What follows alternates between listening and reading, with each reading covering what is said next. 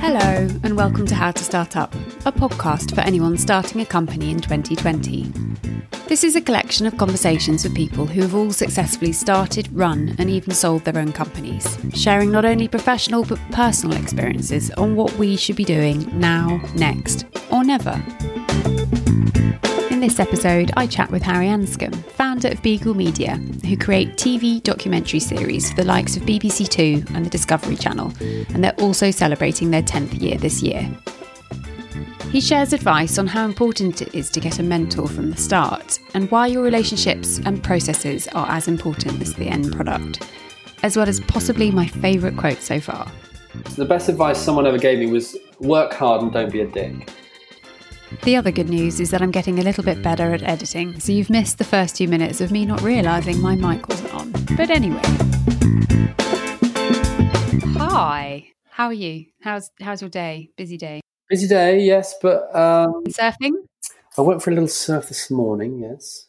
And that was very nice. Well, thank you for your time today. But to start with, Harry, it would be wonderful if you could give a brief introduction to who you are, your name and a bit of background, and perhaps a bit about your company. Okay. Hello, I'm Harry Anscombe. I run Beagle, which is a production company. We make television documentaries and communications content. And we are based in Cornwall, in North Cornwall. And we've got a base in London as well. We're 10 years old. And I used to work at Channel 4, which was a big company. So made the leap into being self-employed all those years ago. Wasn't the leap the day after you got married to my best friend? It was, yes. I don't know why. I just had a quarter-life crisis, thinking, right, I've got to go on an even bigger adventure. Yeah, haven't looked back, really. And what was it that spurred you on to become self-employed? Why did you start Beagle? I don't know. I was a journalist before, and when you're a journalist, you're always standing on the sidelines watching people do stuff. And I used to interview all these exciting and interesting, brave and cool people, and I thought, well, hey, I want to try doing that. And so starting a business seemed like a good idea.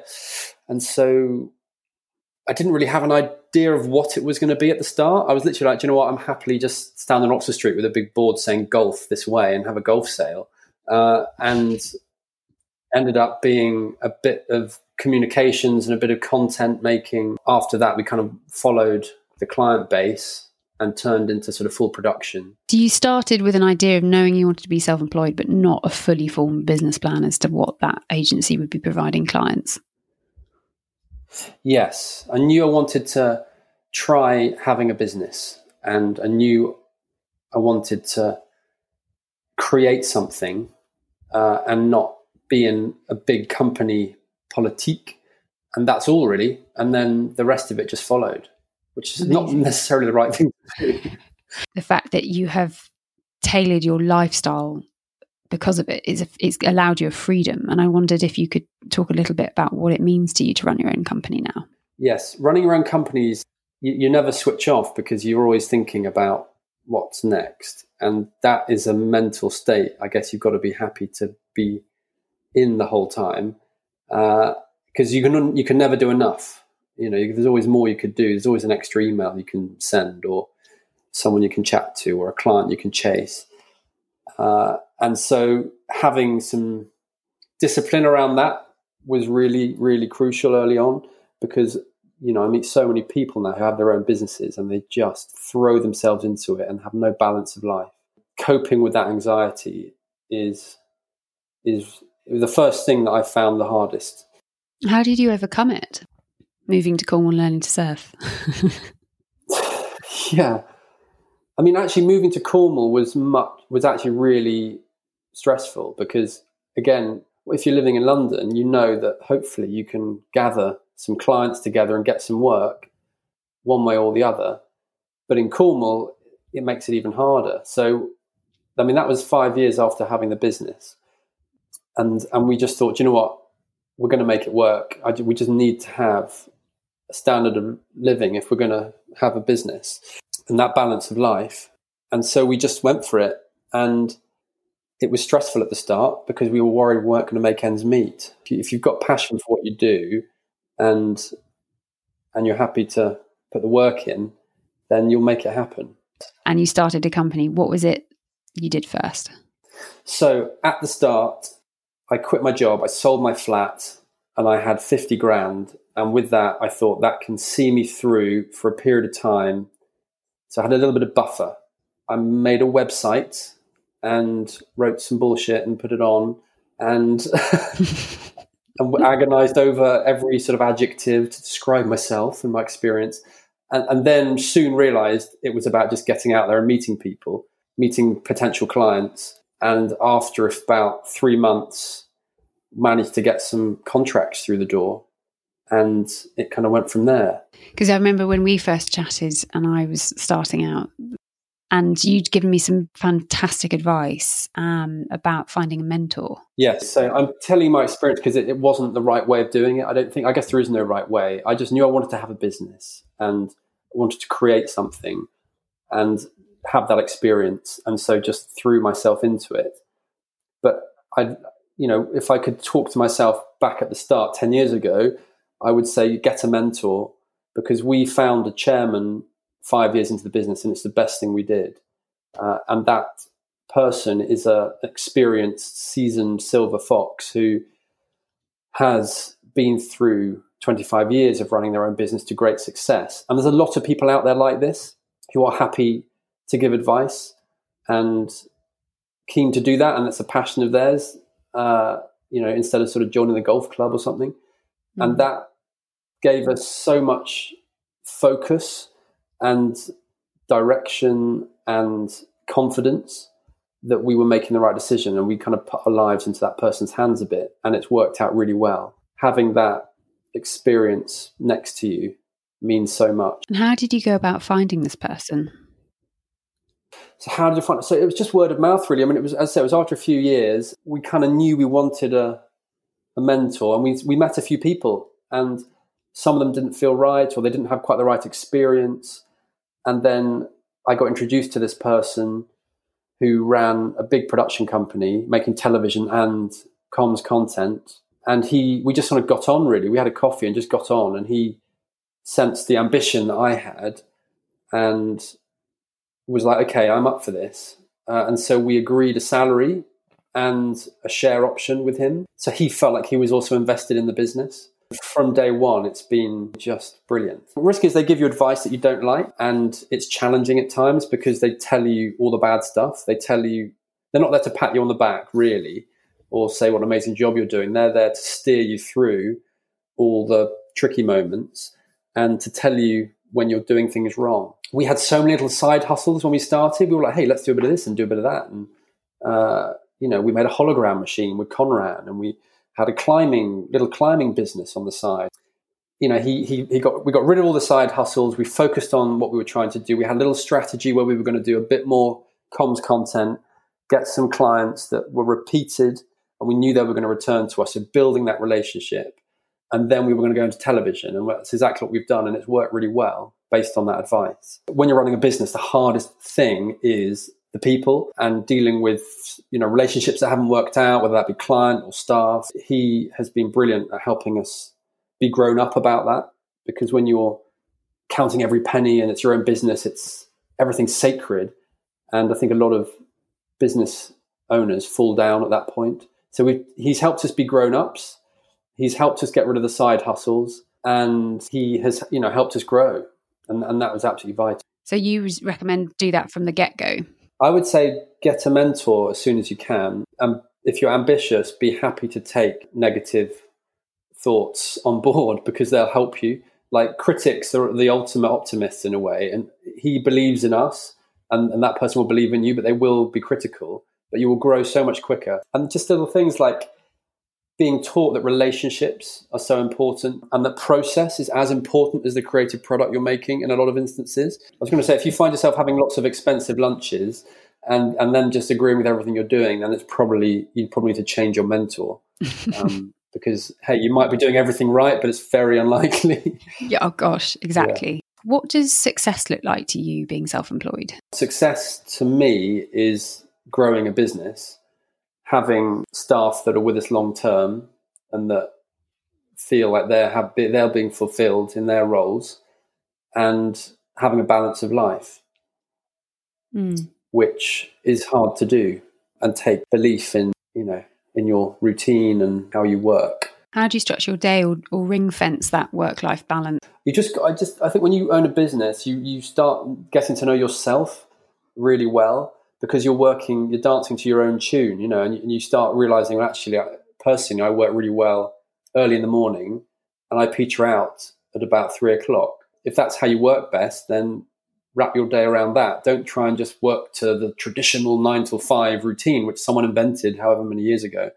And, equally, you don't have to sit at a desk. I mean, I just find it weird how we're all expected to go to a building somewhere and sit in a room all day long, and we're supposed to come up with ideas and be productive. It's kind of weird. I'm sure our great-grandchildren will look back on us and go, "Well, why did you do that?"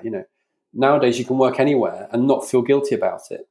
Yeah, technology is so advanced now, which means you can work from anywhere.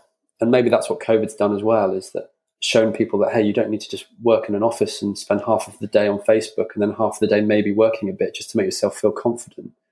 I feel it's given the world a giant wake-up call to autonomy, in that you're employing adults to do a job, let them just get on with it. Yeah. And what is it you enjoy the most about being self-employed? If you've got someone who's kind of really excited about going into work and really positive and, they're sort of jumping for joy every morning, then that's not realistic and they're doing something wrong. It's kind of the person who's praying over their rosary beads every morning who is the true business owner, because they really care, and that belief in what you do and having to have that passion and work hard in order to succeed. That's what owning a business gives me, that sort of adrenaline that you don't maybe get when you're in a big company, if that makes sense. Yeah, absolutely. I mean, I learned this very quickly. You can still have a bad day if you're self-employed. How do you reinstall that motivation and that drive? The worst experience I find running a business is confrontation and misunderstandings between people. And that's what I find the most stress. It's not really workload. It's not the amount of work. It's the communication and relationships with people that break down if something goes wrong. And I hate that feeling. It really hangs over me. It'll hang over me over a whole weekend if I feel like I've upset someone or they didn't understand what I meant. And that's kind of emotional energy. That's really draining. And that's what I find the hardest to deal with. And perhaps when you're in a bigger company or you're being paid, you have HR and you have structure and then dealing with that is something a mentor's for, I guess. How do you conquer it? Self-awareness and having people around you that can tell you when you're doing things that aren't right. That's the best way, I would say, which you don't often get in a big company. But in a small company, if people are honest with you like that and you're happy to be honest with them, then it works really well. The best skill you can learn, I think, is having a small business is finding good talent and making them enjoy their work. Because I don't know who said it, but surround yourself by people who are better than you is such good advice, because they'll make your business more successful. And on that, how do you keep current? Because previously I've learned by osmosis being around other departments within a bigger company, and now working from my living room table, I'm not necessarily learning, and I have to be proactive in that. Where do you seek your skill sets? If you're self-employed and you're trying to grow a business, you are trying to lead others, aren't you, in doing stuff? I mean, if you're actually doing the actual work, then that's tricky. But if you're leading others and you're trying to get them to work to grow your business, then, that's the ultimate challenge. Having rising talent is what excites me most. And helping them grow within your business is so rewarding. And at what point with Beagle did you get to the point where right, I now need to delegate that is a role for somebody else to do, and it will free me up to move on to more of the business strategy or the growth? Oh, I love to delegate. I think if you're happy to delegate, then go for it. But people find that really hard because they want control. They want a job done properly needs to be done by yourself, So I don't believe that. I believe that you've got to surround yourself by people that are better than you and get them passionate and believe in their work and empower them to do a great job. Yeah. And I think once you've taken that step, you can grow your business. But if you have to keep doing the work yourself, then you will never grow. What's your best advice for managing that client relationship, given that you are client facing? Anything you can share on pricing would be great right now. So we had a triangle written on the whiteboard when we first started, which was what's their budget, how nice are they, and how long are we going to be able to have this relationship? And we said if two of those corners of the triangle are achievable, then we'll do the job. And that kind of served us pretty well for the first few years. And then you start, I guess, getting an instinct for it. When it comes to pricing, look, we all have 3 clients that pay 90% of our wage bill, and then 10 clients that pay the other 10%. That's an eternal problem, I think, with client-led businesses. If you can get people excited by your energy and your ability, then, start small and you can always grow it. If you're upbeat and excited about what you're doing, people definitely feel that energy and more inclined to want to talk to you further. So try and build up some cash, I would say, if you can. Get that cash in the bank and try and protect it. And then you'll sleep so much better because hey, fuck it. If I lose a client tomorrow, I've got a bit of cash in the bank. Everyone has told me you will have to walk away from business. You will have to decline opportunity because they're not the right fit for you, or you're not the right fit for them. And as soon as you have identified that, the better, because you're going to stop wasting everybody's time. I think you said earlier, and this might be going back over something again, but managing clients' expectations, you said the relationships were really as important as the end product.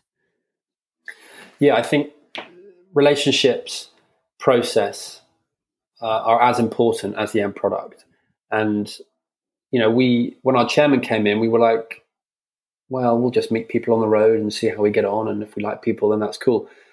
But he was like, we've got a client in America, go and see them. And we were like, well, that's going to be $5,000 in flights and accommodation. And we're probably going to get half an hour with them. He's like, just go. They will appreciate you going. And if you want to build that business, then it will be down to that relationship. And he really emphasized that, and it has really worked. And he hammered it home really early on, which was, don't obsess over the product, whatever that may be. In our case, it's film. Don't obsess over that.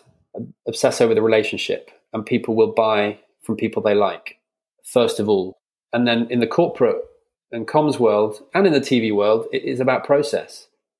If they know that you're going to deliver on time, on budget, and it's all going to be manageable and they're going to be able to communicate with you and not wait 3 days for an email back, then that's another reason why they will go with it. And then they'll look at your creative and they'll go, okay, well, let's look at what they've made before and then we'll decide. I mean, it's so true on everything. I mean, we're just trying to get our drive tarmacked at the moment. And I've gone with the bloke that I like most and who replies to my texts. And I haven't even seen any of the work he's done before. He's probably the crappiest tarmacker I've, in Cornwall. But those are the two reasons. And that's like, God, that's so true. And it's down to the point really that, we make decisions based on our emotions. We don't make them based on fact. And trust is built. Yeah, and trust is built. And a lot of these, and that leads to a long-term relationship. And a lot of these clients have very strict procurement processes, which kind of reduces. But if you stick to relationship and process equally as you do to the product, that was the advice we got, and it's really stood us in good stead.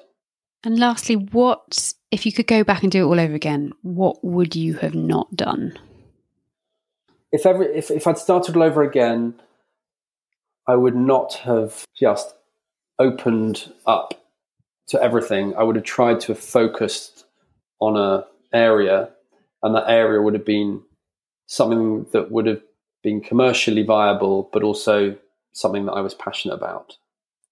And it's such a cliche, but if you try and do something you're not passionate about, you'll just plod along and be miserable. And all the effort it takes to setting up a company, then what's the point if you're just doing something you could have just done anywhere else? But also, if you just do something you're hugely passionate about and there's no commercial angle to it, then you're living in a dream world. You won't survive. And I've seen lots of people do that as well.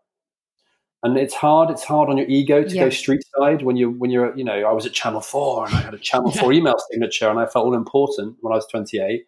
And when you're street side, you pick a name for your company and you've got that sitting underneath your name on your emails and you're like, fucking hell, I'm such a loser. Yeah. And you wake up in the middle of the night going, I'm such a fucking loser. And you get that, imposter syndrome. And then you win a client and suddenly you've got 50 grand in the bank because someone's paid you to do something. You feel like a fucking hero. There's a really beautiful convergence for me at the moment of being nudged out of my job quite forcefully, as in, hi, good morning, this is your last day, to there's a global pandemic, no one's going to be hiring.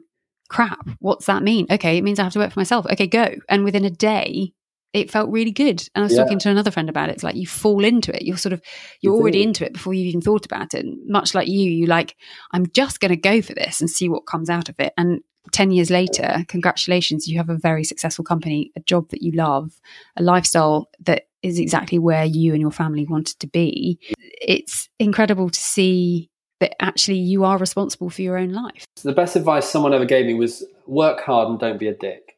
And if you follow that, you'll be fine. I told that to my 3-year-old the other day and she went and told a teacher and I was like, do you know what? That's fine. It's good advice. Because it's such good advice. And, you can turn people down in a gracious way, Thank you, Harry.